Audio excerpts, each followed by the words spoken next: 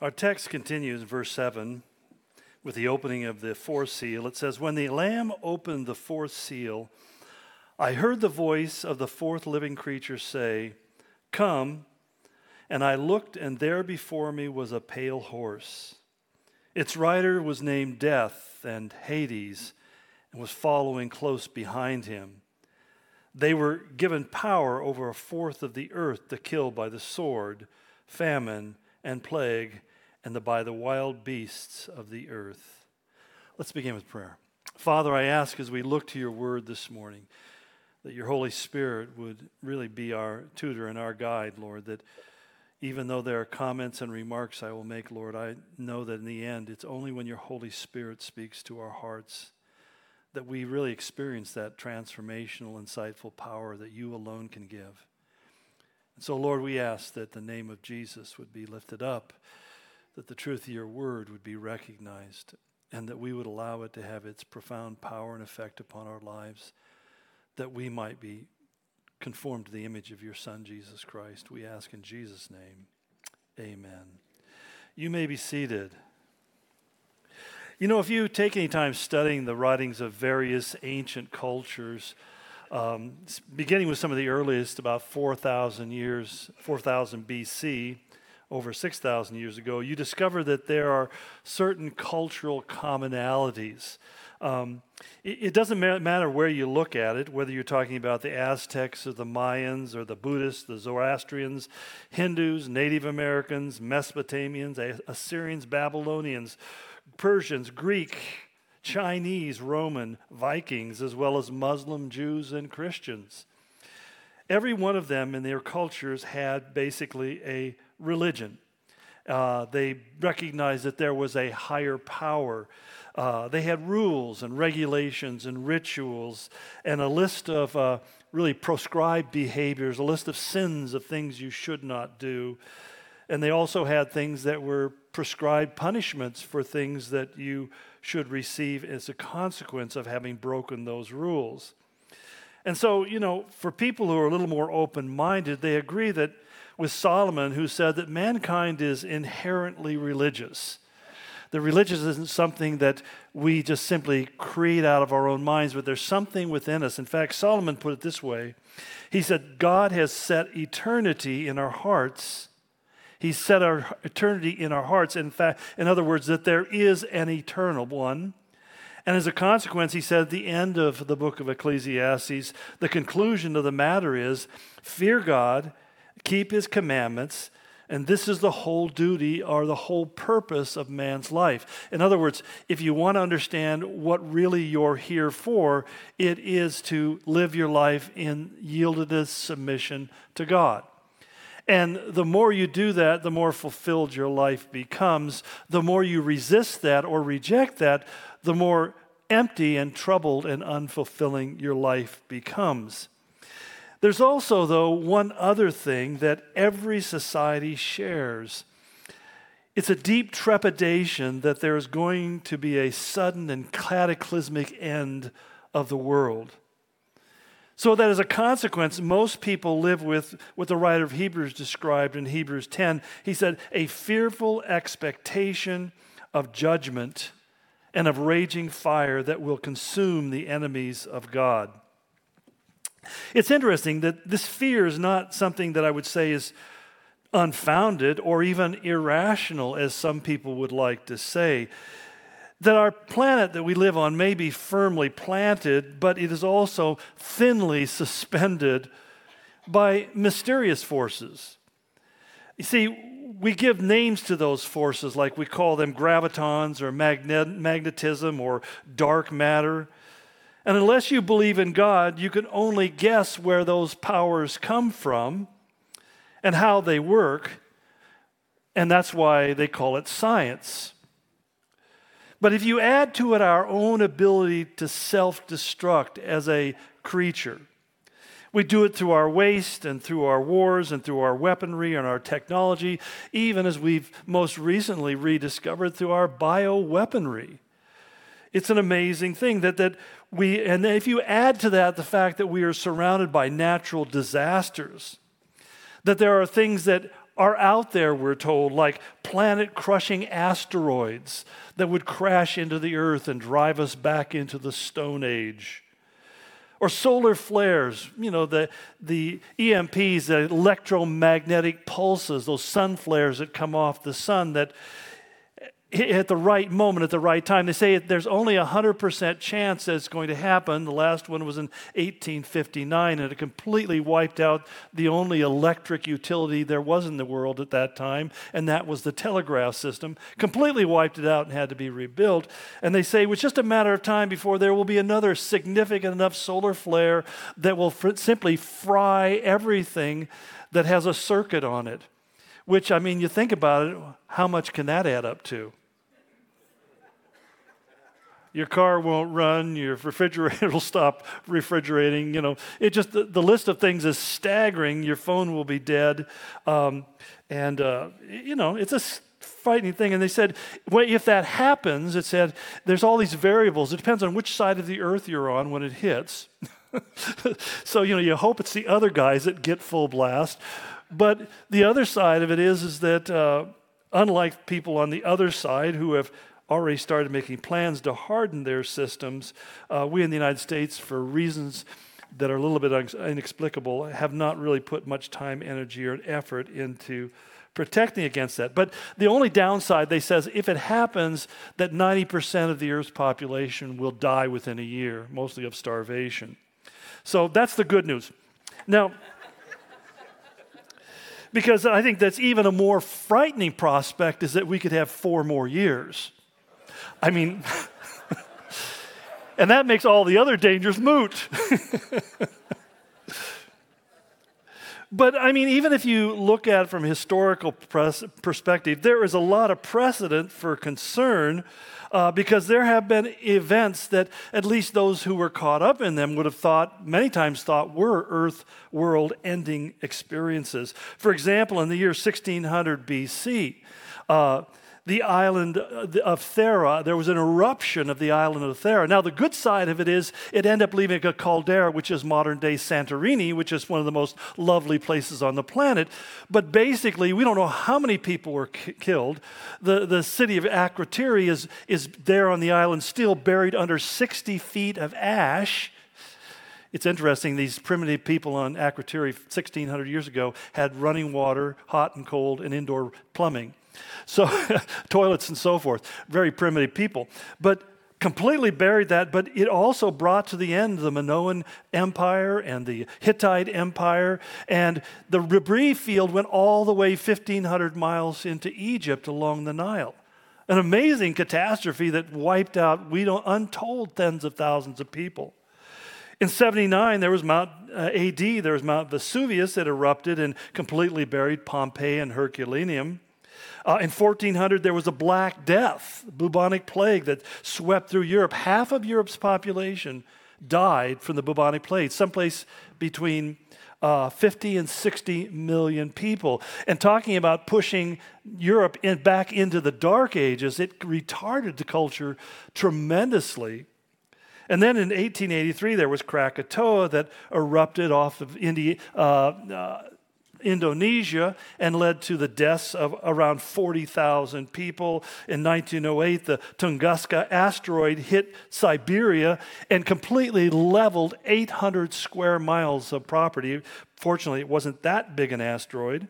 In 2004, there was the Indian Ocean tsunami. Remember that one? Led to the death of 230,000 people.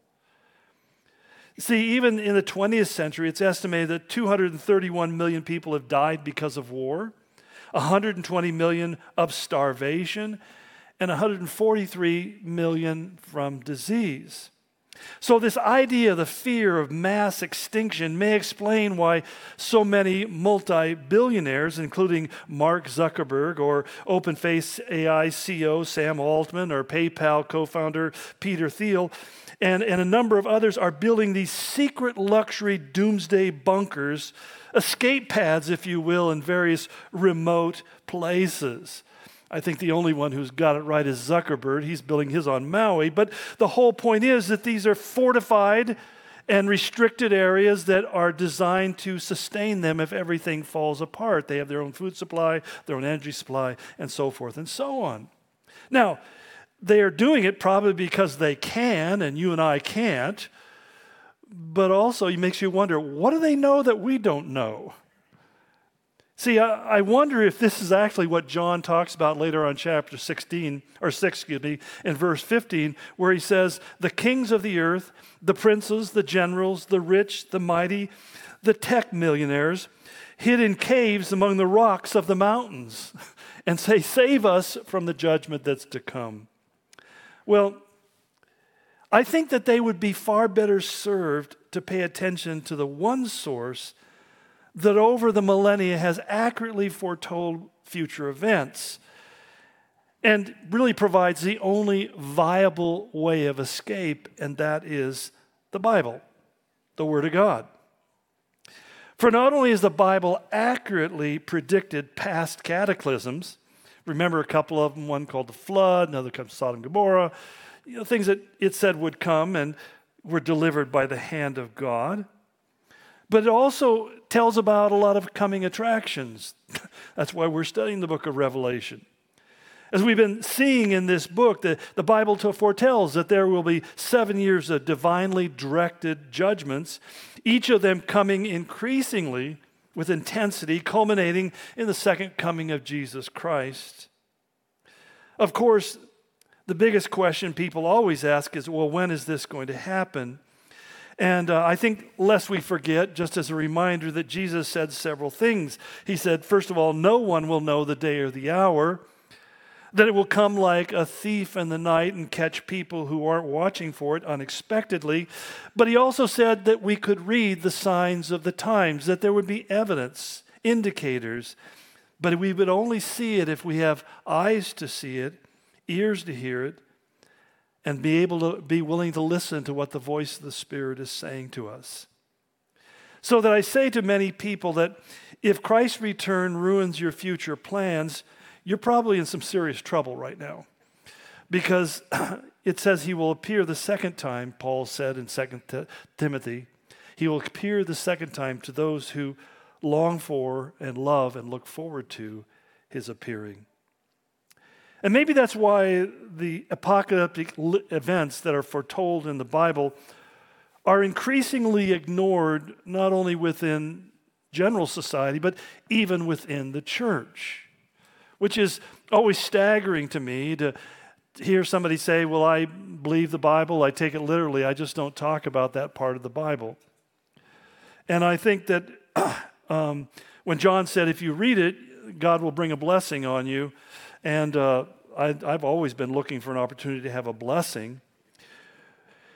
But I think this is highly unfortunate because every indication to me is that we are living in those times, especially as evidenced by the increasing pressure upon the end of the nation state as we know it, and the adoption of a one-world globalism with one world government, one world economy, one world religion.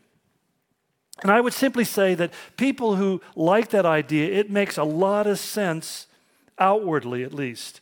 I mean, everybody wants the world to have unity and prosperity and equity, world peace, the end of war and violence, and so forth and so on. But yet we have to remember that Paul warned us that just the opposite is what's going to happen as we move towards the end, when he said that evil men will wax worse and worse. And then he warned in 1 Thessalonians 5, he says, while people are saying peace and safety, destruction will come on them suddenly, as labor pains on a pregnant woman, and they will not escape. So it doesn't matter how much food you've stored up in your locker, how much concertina wire you've put around your yard, how much ammo you've stored up, or how many gun turrets you built in the walls of your house. The reality is, he said, it will take people in ways that they hadn't anticipated. The people will be caught by surprise. It won't come in the way or the form or the fashion that they anticipated. You see, the idea of one world government will coincide with the arrival, as we've talked about, the four horsemen of the apocalypse, the first four seals that are opened in chapter 6. That they will not bring democracy, but they will bring totalitarianism. They will not bring peace, they'll bring militarism and war. They will not bring equity, but they'll bring economic oppression and poverty. And in the end, as we just read, they're not going to bring your best life now, but they're going to bring death, disease, and destruction on a massive scale when it says 1/4 of the earth's population perishes. If that were today, we'd be talking about nearly 2 billion people on the planet whose lives would be ended. And you say, well, how in the world can that happen? And yet the same skeptics will talk about electronic magnetic pulses from solar flares that will wipe out 90% of the Earth's population. This is why globalism has been on Satan's agenda from before the very beginning. First of all, he hates you. You bear the image of God. You were created in his image. He can't stand that fact. And in fact, he not only would do anything to crush you, but he also likes to get you focused on the lack of your own physical perfection. Now, my son sent me a video last night, which was very interesting, of a church service where they were having a healing, and what they were healing is stomachs that weren't flat. And so they were praying for, they're praying over these women who were standing there with their extended stomachs, and he was praying that God would flatten their stomach. And I'm thinking to myself, just suck in. I got my miracle. My son then wrote a little caption. He says, what you can't see off screen is the other pastor pulling her finger.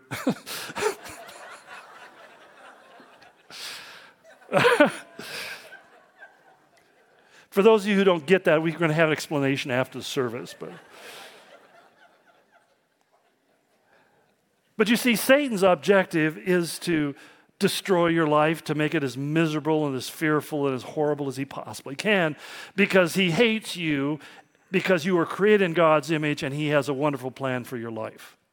He has an eternal destiny that he has created for you. He hates that because his eternal destiny is not very good. He's going to suffer in torment for all of eternity.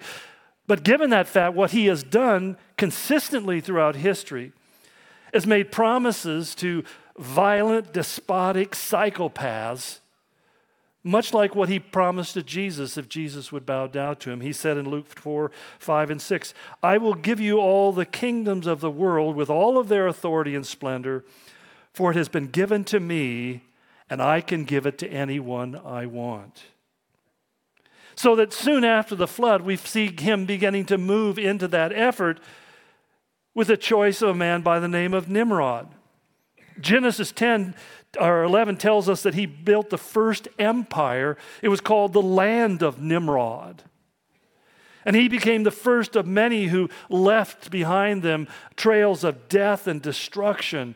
And there have been many through history, Alexander the Great and Genghis Khan and Attila the Hun and Adolf Hitler and Joseph Stalin and Mao, and even now Xi have that same pretension, the idea that we will become great, we will control and rule the world, and I will be the one on top.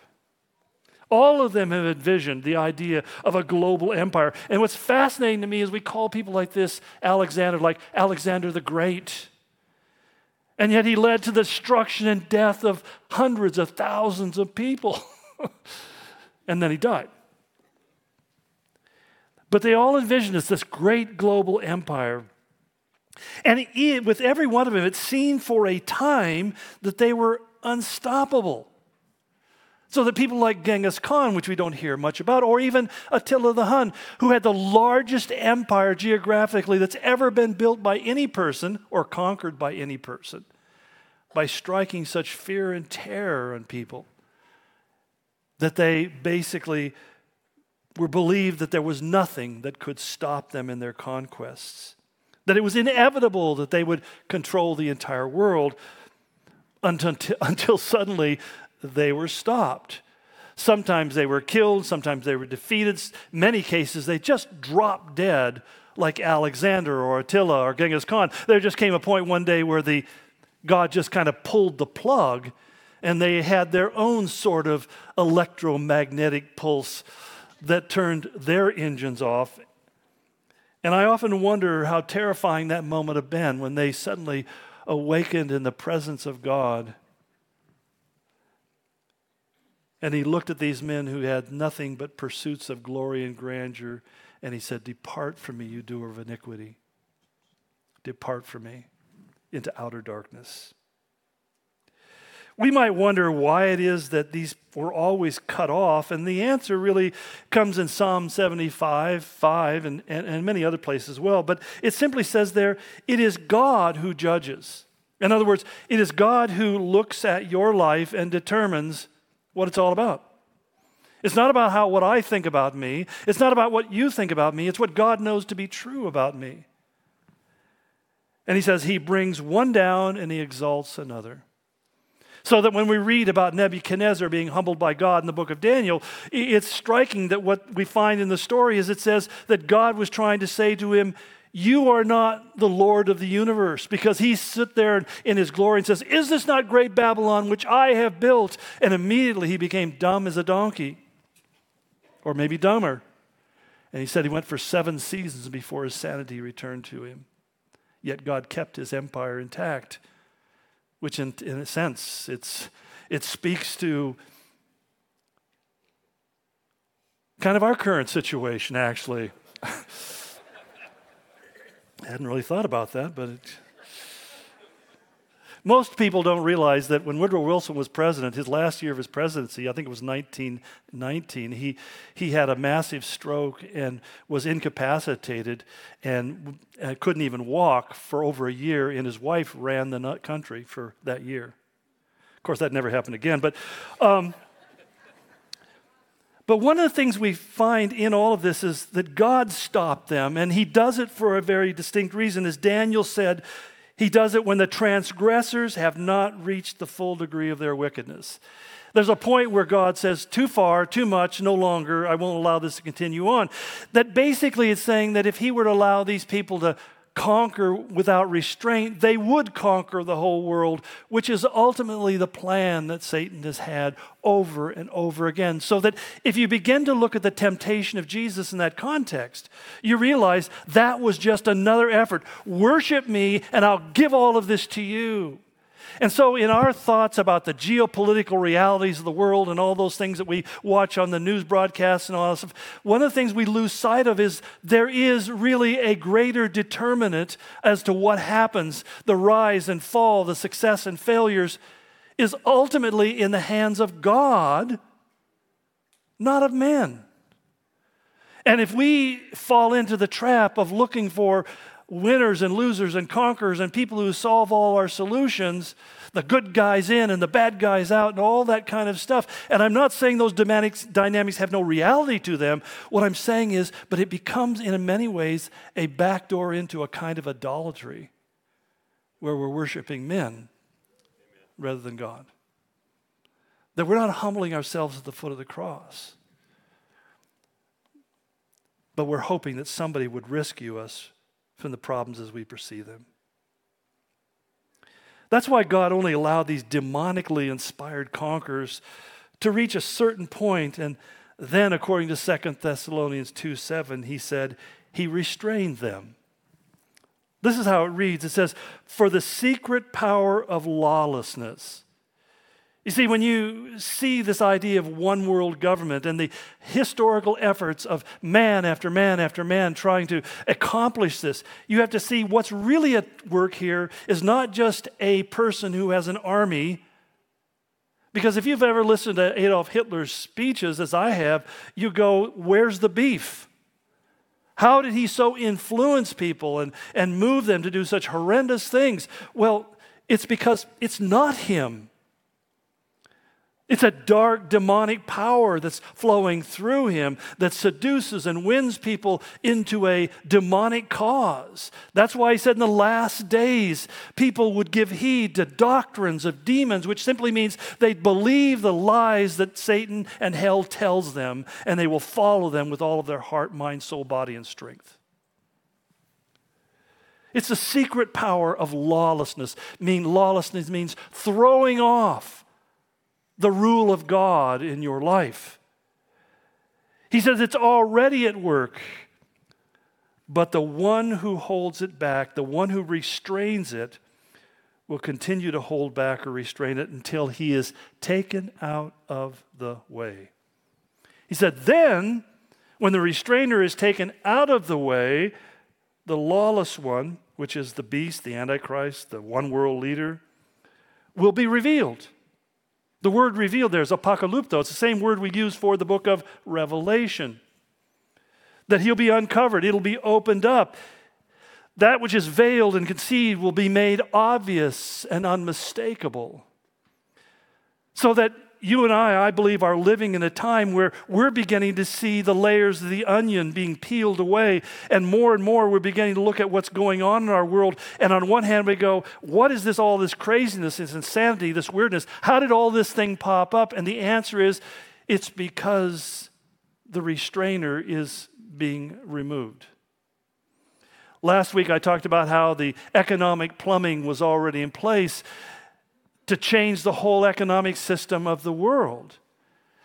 And yet, if you can picture that idea, that image of plumbing, and you realize, as I was talking to a contractor the other day, you put all the plumbing in, and then there comes that moment where you turn the valve and the water begins to flow. The restrainer is the one who has his hand on the valve. God is beginning to pull, I believe, that valve back, and we're beginning to see the flow of wickedness and evil in our world. And it's staggering how few people are aware of it or recognize it. God always allows evil men to prosper for a season. Psalm 73, Asaph complained about the wicked. It seems like they have no problems in their life. They don't go through no difficulties. Everything is easy for them. And he says, and then I look at myself and I've got conflicts and trials and struggles and all these things I go through. And he goes through this whole complaint cycle about how they've got it easy and I've got it hard. And then he says, but then I went into the house of the Lord and I saw their end. And then he repented. I saw where it was leading them, what was coming in their future. And I think so often as we see wickedness prospering in our world, that we begin to get very vexed and distressed and concerned and forget that there is an end. That if you sow to the flesh, you will reap corruption. It's an unavoidable fact of reality. It's more set than the very laws of nature because it is the laws of God. And I think he lets these men prosper. We wonder, why, God, are you allowing this? Does it not confront us with that idolatry of thinking if there's some conquering hero or some dynamic statesman that we can look to who will answer all these problems? When in fact the answer is in Christ alone. God seeks to correct our hubris. He confronts man's repeated efforts to build utopian towers to heaven in an effort like Nimrod, as it said of him in Genesis 11, to make a name for ourselves. In other words, to lift up our name, not his name. It's fascinating, the psalmist said, that God has exalted his word even above his name. And in Judaism, the name of God is so reverent and so exalted, you're not even supposed to speak it. You just have what they call the tetragrammaton, the YHWH, Yahweh, Jehovah. We speculate as to how it's pronounced, but the pronunciation has been lost because it was too holy. So when you look at your English Bible and it has Lord and it's L-O-R-D in capital letters, that's almost always, if not always, the word Yahweh. But they won't speak that because it's too reverent, too glory. And he says, yet here we will do this thing. We will exalt our name. That's why I always laugh when people talk about, well, you know, I'm concerned about my legacy. Don't be concerned about your legacy. You'll be forgotten rather quickly. I remember when I first moved to Spokane and saw this amazing statue of Abraham Lincoln in downtown in the city center in front of the federal building there. And I was really impressed by it. Then I realized, I wonder if Abe is appreciating this statue. Let me tell you, he's got other things he's focusing on. But we get so focused upon leaving our mark in the world and having our legacy. Somebody once said, don't worry so much about what people think about you because you'd be surprised how little they do. It's such a crazy thing, that we realize that there's only one name under heaven that can save. There's only one name under heaven that can fix everything that's wrong. There's only one name in heaven under heaven that should be worshiped, and it's not yours. I'm sorry, Taylor, it's not yours.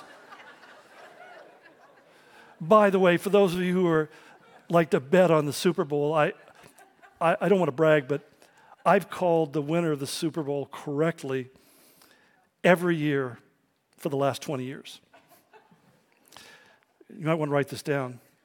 What I found is the team at the end of the game that has the highest score always wins. So you may want to call one of those 35 states that has made it legal to gamble. But just a little help there. It's not like you didn't get any value added to your time here today. But what were they seeking not to do? They wanted to glorify themselves, and then they said, not be scattered over the face of the whole world. In other words, global unity. The Jewish historian Josephus explained from the rabbinical point of view of the first century. He said, Nimrod said, if God should attempt to drown the world again, he would build a tower too high for the waters to reach. He persuaded his subjects to ascribe their strength not to God, as if it were through his means they were happy, but to believe that it was their own courage which procured that happiness. Now, we know God stopped Nimrod by scrambling the languages and thus hindering people's ability to communicate and collaborate in what God described as some rather nefarious activities. He said there's no limit to the evil that they can do. Their imaginations will be able to run wild if they can collaborate together and communicate together. So what I'm going to do is make it impossible. I'll scramble their languages. And that has been a very successful system up until this moment. And that's why when I began to see that the separation, the barriers between language and communication are being erased. As I go to foreign countries, I don't need to speak the language. I just go into my Google app and I say something or type something in, and then it speaks it to the person behind the counter. It's really interesting how it changes.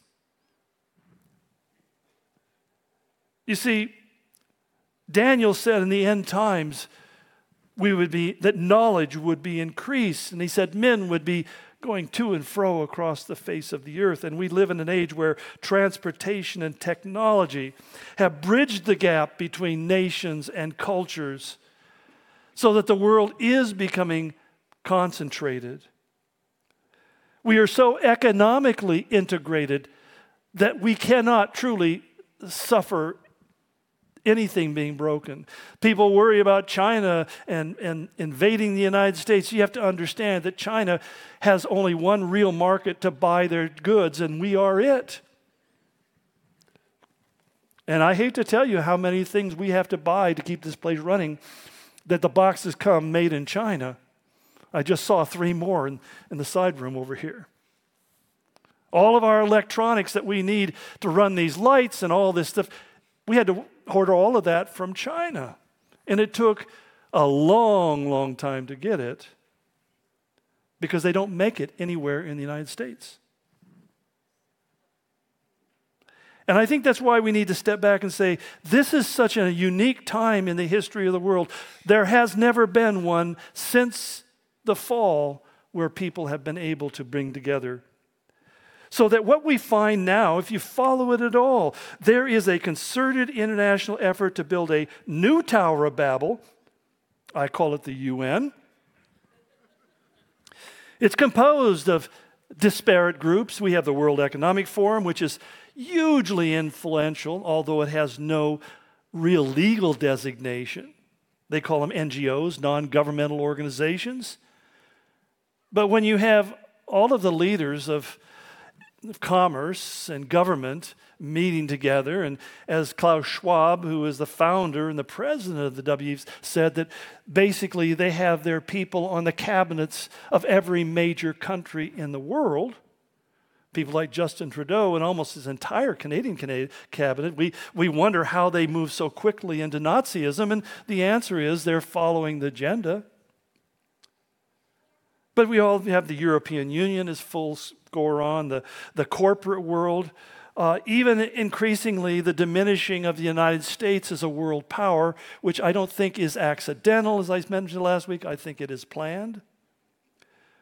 But it's all centered around this idea that the United Nations will bring us together in some kind of global unity that promises to solve all of mankind's problems. Now, my personal conviction is that the church is the restraining force in the world, and when the church is taken away, which strikes me, that phrase, being taken away, he's talking about the rapture of the church. Then he said the Antichrist will come on the world scene, and the tribulation will begin. But sudden destruction and fiery torment is not a fixed destination or destiny for anybody. God's desire is not to destroy, but to save. And I mean, we have to understand that every person who will be cast off and suffer for eternity is also made in the image of God and is given by God all of the potentiality of life and grace and goodness. And the question would be then, why is it so rare in our world? And I think the answer is because we have a choice. You see, when God first wrote a description of himself, he described who he was. It was to Moses in Exodus chapter 34. And this is what God said he looks like. He said he is the compassionate, gracious, slow to anger, abounding in loving kindness and truth, who keeps loving kindness for thousands, who forgives iniquity, transgressions, and sins, yet he will by no means leave the guilty unpunished. This is repeated, the most repeated passage in the entire Old Testament. It's quoted some 57 different times from Genesis to Malachi. Constantly being reminded, this is who I am. This is who I am. I am not the God who is standing there with a hammer and sickle waiting to harvest and crush whatever I can, but rather I am a gracious, compassionate, merciful, loving, patient, long-suffering God who does not want the wicked to die. In fact, my favorite reiteration of this is in Jonah's short little book, where in chapter 4, he said to God, I know that you are a gracious and a compassionate God, slow to anger, abounding in love, a God who relents from sending calamity. In other words, calamity literally translates as evil or distress or misery or injury, adversity.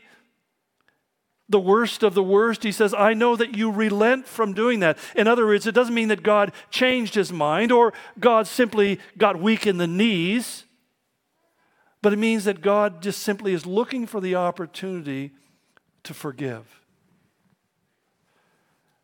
God is looking for the opportunity to bless. And that's something I think is a strange concept in our culture. Because we have one side of religion that says God has no value system, so do whatever you want. A whole school of philosophy that says there is no such thing as truth, so there is no right and there is no wrong, there's no good and there's evil. And there's another group within even the church that says, well, yeah, God doesn't like that, but he's like that doting old grandfather in the White House who can't recognize the good or bad, or he just loves his kid. Be whatever you want, be whatever you want to be. I don't really care. And yet if you go to Scripture, God describes himself as being that unbelievably loving, compassionate, forgiving God, and looking for the opportunity to relent of the judgment that we are so deserving of. And yet there is a point where God says his justice will prevail. I think the message is vitally important, that God is foremost a loving, merciful, and kind God, but he is also a just God. That as he said to Ezekiel, he said, I take no pleasure in the death of the wicked, but rather that the wicked turn from his way and live. I think it's important when we read books like Revelation that we read it through that lens. That God is speaking of what's coming, not because he wants to bring it, because he does not want to bring it. He's warning us because he does not want us to be injured by what's coming. Because if there is no turning, if there is no repentance, which literally means a change of mind, you see everything with a new set of eyes. Well, there's an unwillingness to admit that we are guilty of sin. That there's no ownership, that we have a nature that is bent towards sinning. No acknowledgement of actions that we've engaged in that are wrong. He said all that's left is a fearful looking to of judgment. The psalmist put it that way in Psalm 145 when he said, the Lord is righteous in all his ways, gracious in all his works.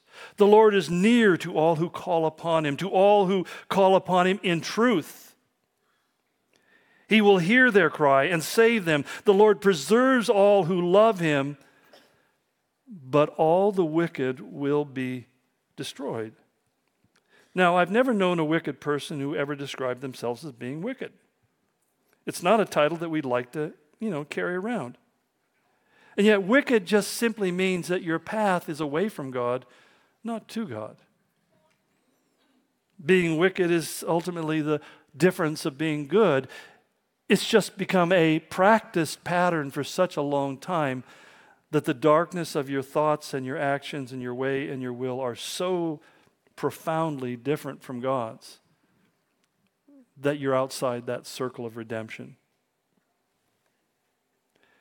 That's the point. There's a limit to God's patience, and men must repent. In fact, Revelation is one of those books in the Bible that uses the word repent frequently. When he said in chapter 3, verse 19, those whom I love, I rebuke and I discipline, so be earnest and repent. Now, I remember my dad using that phrase. I think it must have come with becoming a licensed parent or something, as he took off his belt and said, this is going to hurt me worse than you. And I don't know, you probably don't believe this. I was kind of a smart aleck. And I remember very clearly telling him, I said, then why don't you let me hit you?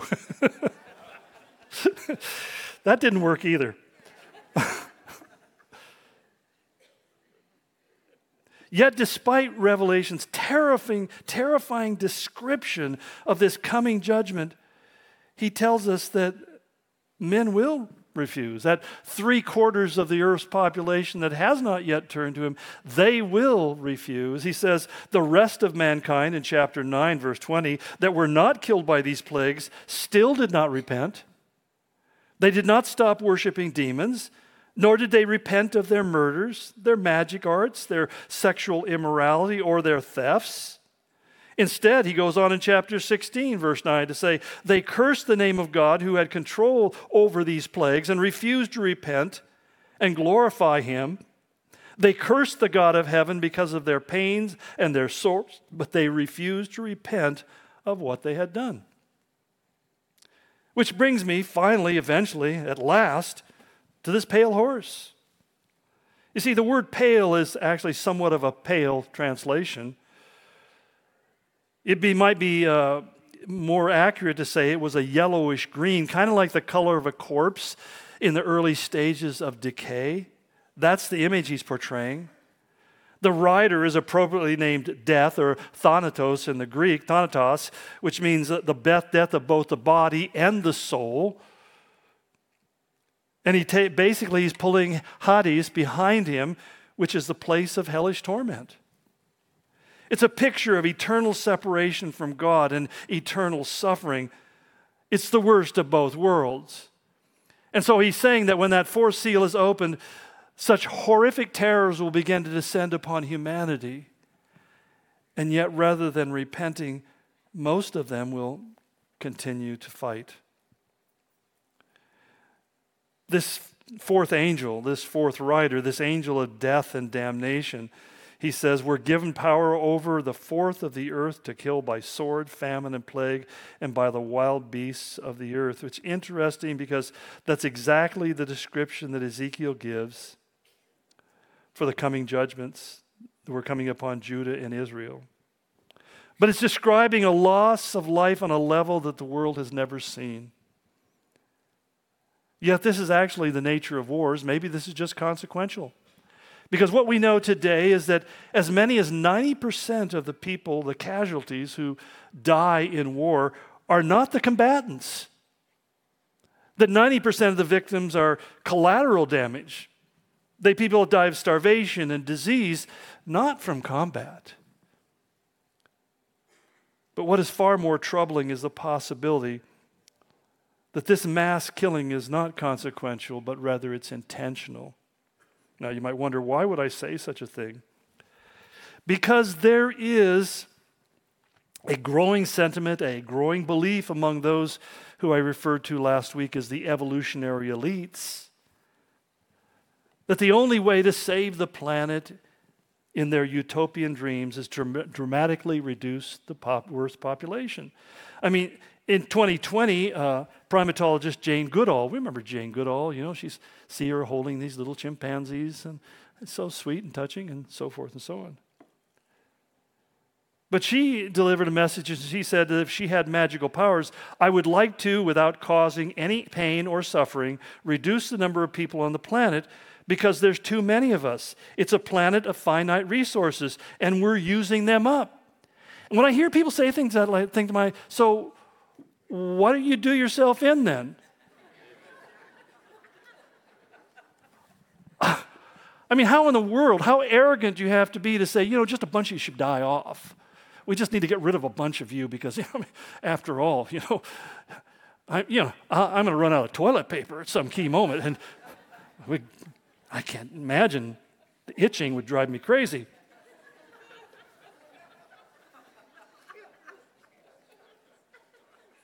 Maybe even more concerning were the views of one of the most influential members of the World Economic Forum, Yuval Noah Harari. Many of you know his name. Listen to some of the things he said. We don't need the vast majority of the population. Most people don't contribute anything. Technologies increasingly will replace people. The biggest question will be what to do with these useless people. My guess at present is a combination of drugs and computer games. He then went on to say, human rights are just like heaven and like God. It's just a fictional story that we've invented and spread around. Take a human, cut him open, look inside. You don't find any rights in there. The only place you find rights is in the fictional stories that humans have invented and spread around. So our Constitution that basically says we have the right, to life, liberty, and the pursuit of happiness, right? You know the thing, you know the thing.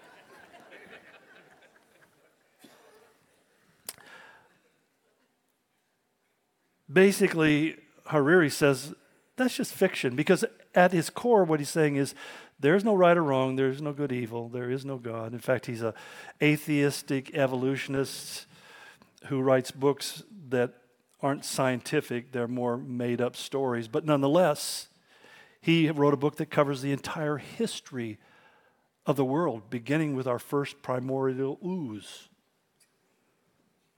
And there's nothing special about us. Do you understand that you have these competing theologies? The evolutionary atheistic views, which basically says there is no God, but that also means there's nothing special about you. That you have no inherent worth or value, your life or death, your existence or perishing. That doesn't really matter. It's just, and then you wonder why whole generations of children raised on this kind of theology look at life so nihilistically and say, what difference does it make? They fall into the ancient Epicurean philosophy. It says, let's eat and drink and be merry because tomorrow we'll die. And as they're eating and marrying and partying and having all this fun time, they're beginning to suffer, as they now describe it, financial dysphoria, which means they've spent all their money and they're broke. We used to call it bad management of your resources, but now it's a dysphoria. It's a mental condition that I didn't have any responsibility for. You see, these are the people whom the elites, those who are shaping national and international policy, especially in this current regime we have running our country and running Canada and running most of Europe, they basically are listening to these guys admiringly. And how long before they conclude that you and I are just simply a waste of resources because we're useless people? You see, Satan hates what God loves most, and God loves people most. Satan wants to desecrate, he wants to deform, and he wants to destroy. And let me take a little short stroll through a minefield here. But as I watch commercials on TV, it's amazing how obsessed we are becoming about aging and our appearance. I saw an ad for a mask that you could put on, and it emits LED lights that reduces the wrinkle and the aging of your face. And I thought, as I was watching, I thought that does work, because as long as they have the mask on, I can't tell how old they are. I wonder if that's in the instructions. Put it on, never take it off. But you sit there going, you're going to make a really good-looking corpse. And that only lasts for about 30 years until you return to dust from which you came. So what? But it's amazing to me. It's like this obsession because people are terrified of death.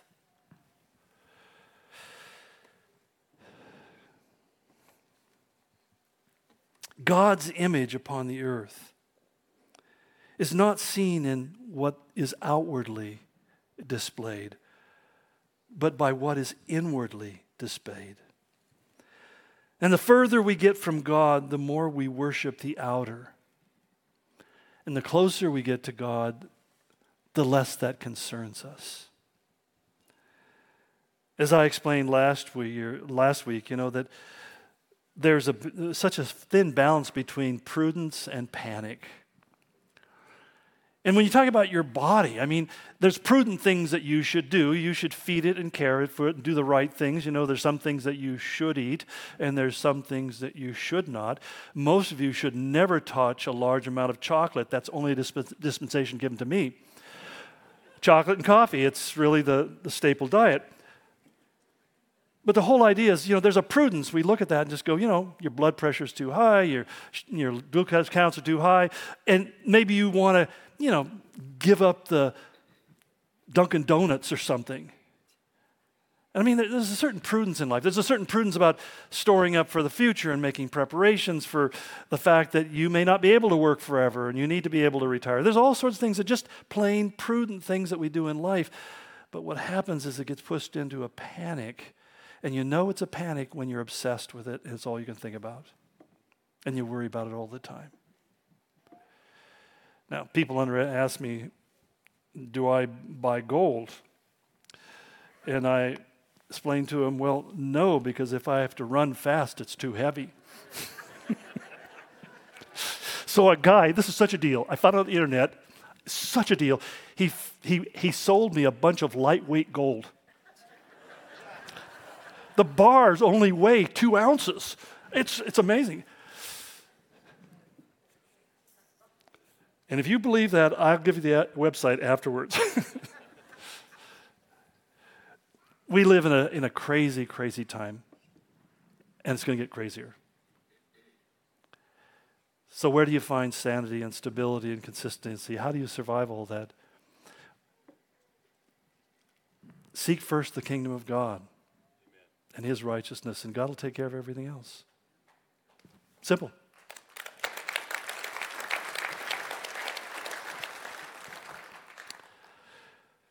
We just need to be prudent, but not panicking.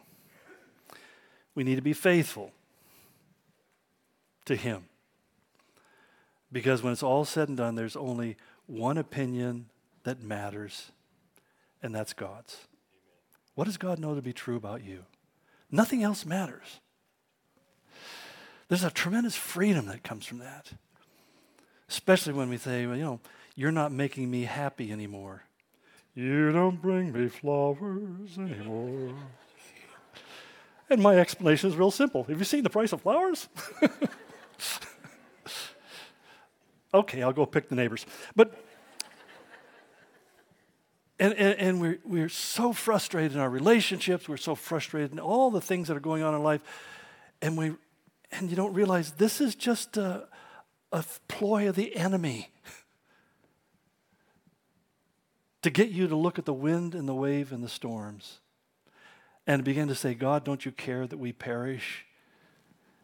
And Jesus gets off his pillow and looks around and goes, oh, you have little faith. Be still. Everything ends. And they're left saying, what kind of man is this? He's not just a man, he's God. And that same God is in you if you know Jesus as your Lord and Savior. And he would say to you in these crazy moments in which we live, be still. I've got this. I've already told you what the future is. Do you think I don't have a plan for you in terms of what's coming? Our prayer, our passion, our purpose is to live our lives in a way that we can walk the walk, we can talk the talk, and most importantly, we learn to bend the knee before our Lord and Savior and acknowledge him. I'm like you. There's a part of Revelation I really struggle with. It's when he says, come quickly, Lord Jesus. And I say, Lord, if you come quickly, there's a bunch of people in my circle of prayer that don't know you and aren't walking with you. And please, Lord, save them, bring them to the cross. Help them to bend the knee to Jesus. Father God, I pray that you would help us all to see our lives in a divine perspective, not just simply within the context of the moment that we're living. I just think about so many of the individuals we read about in the Bible who found themselves in such dire straits. And as Joseph said, but this was God's intention, not that I might be in a place where I could save many people. That Esther would be able to recognize that she had come to such a place as she was in, that she was born for such a time as this. That over and over again, even as Paul said, I was like one who was born out of time. And yet you chose me when I was in the darkest, deepest, deadliest place. And you lifted me up and set me on high places. God, I pray you'd help us to understand that we are people of divine destiny, that we have been designated by you from before that first twinkle in our dad's eye, Lord, that you had destined and designed us to be here in this moment, to live in this time, to serve and to walk after you. And to be able to say to a terrified world that Jesus saves, that Jesus is safety, that Jesus is peace, he is happiness, He frees us from the bondage of sin and death. Help us, God, to keep our eyes focused, we pray in Jesus' name. Amen.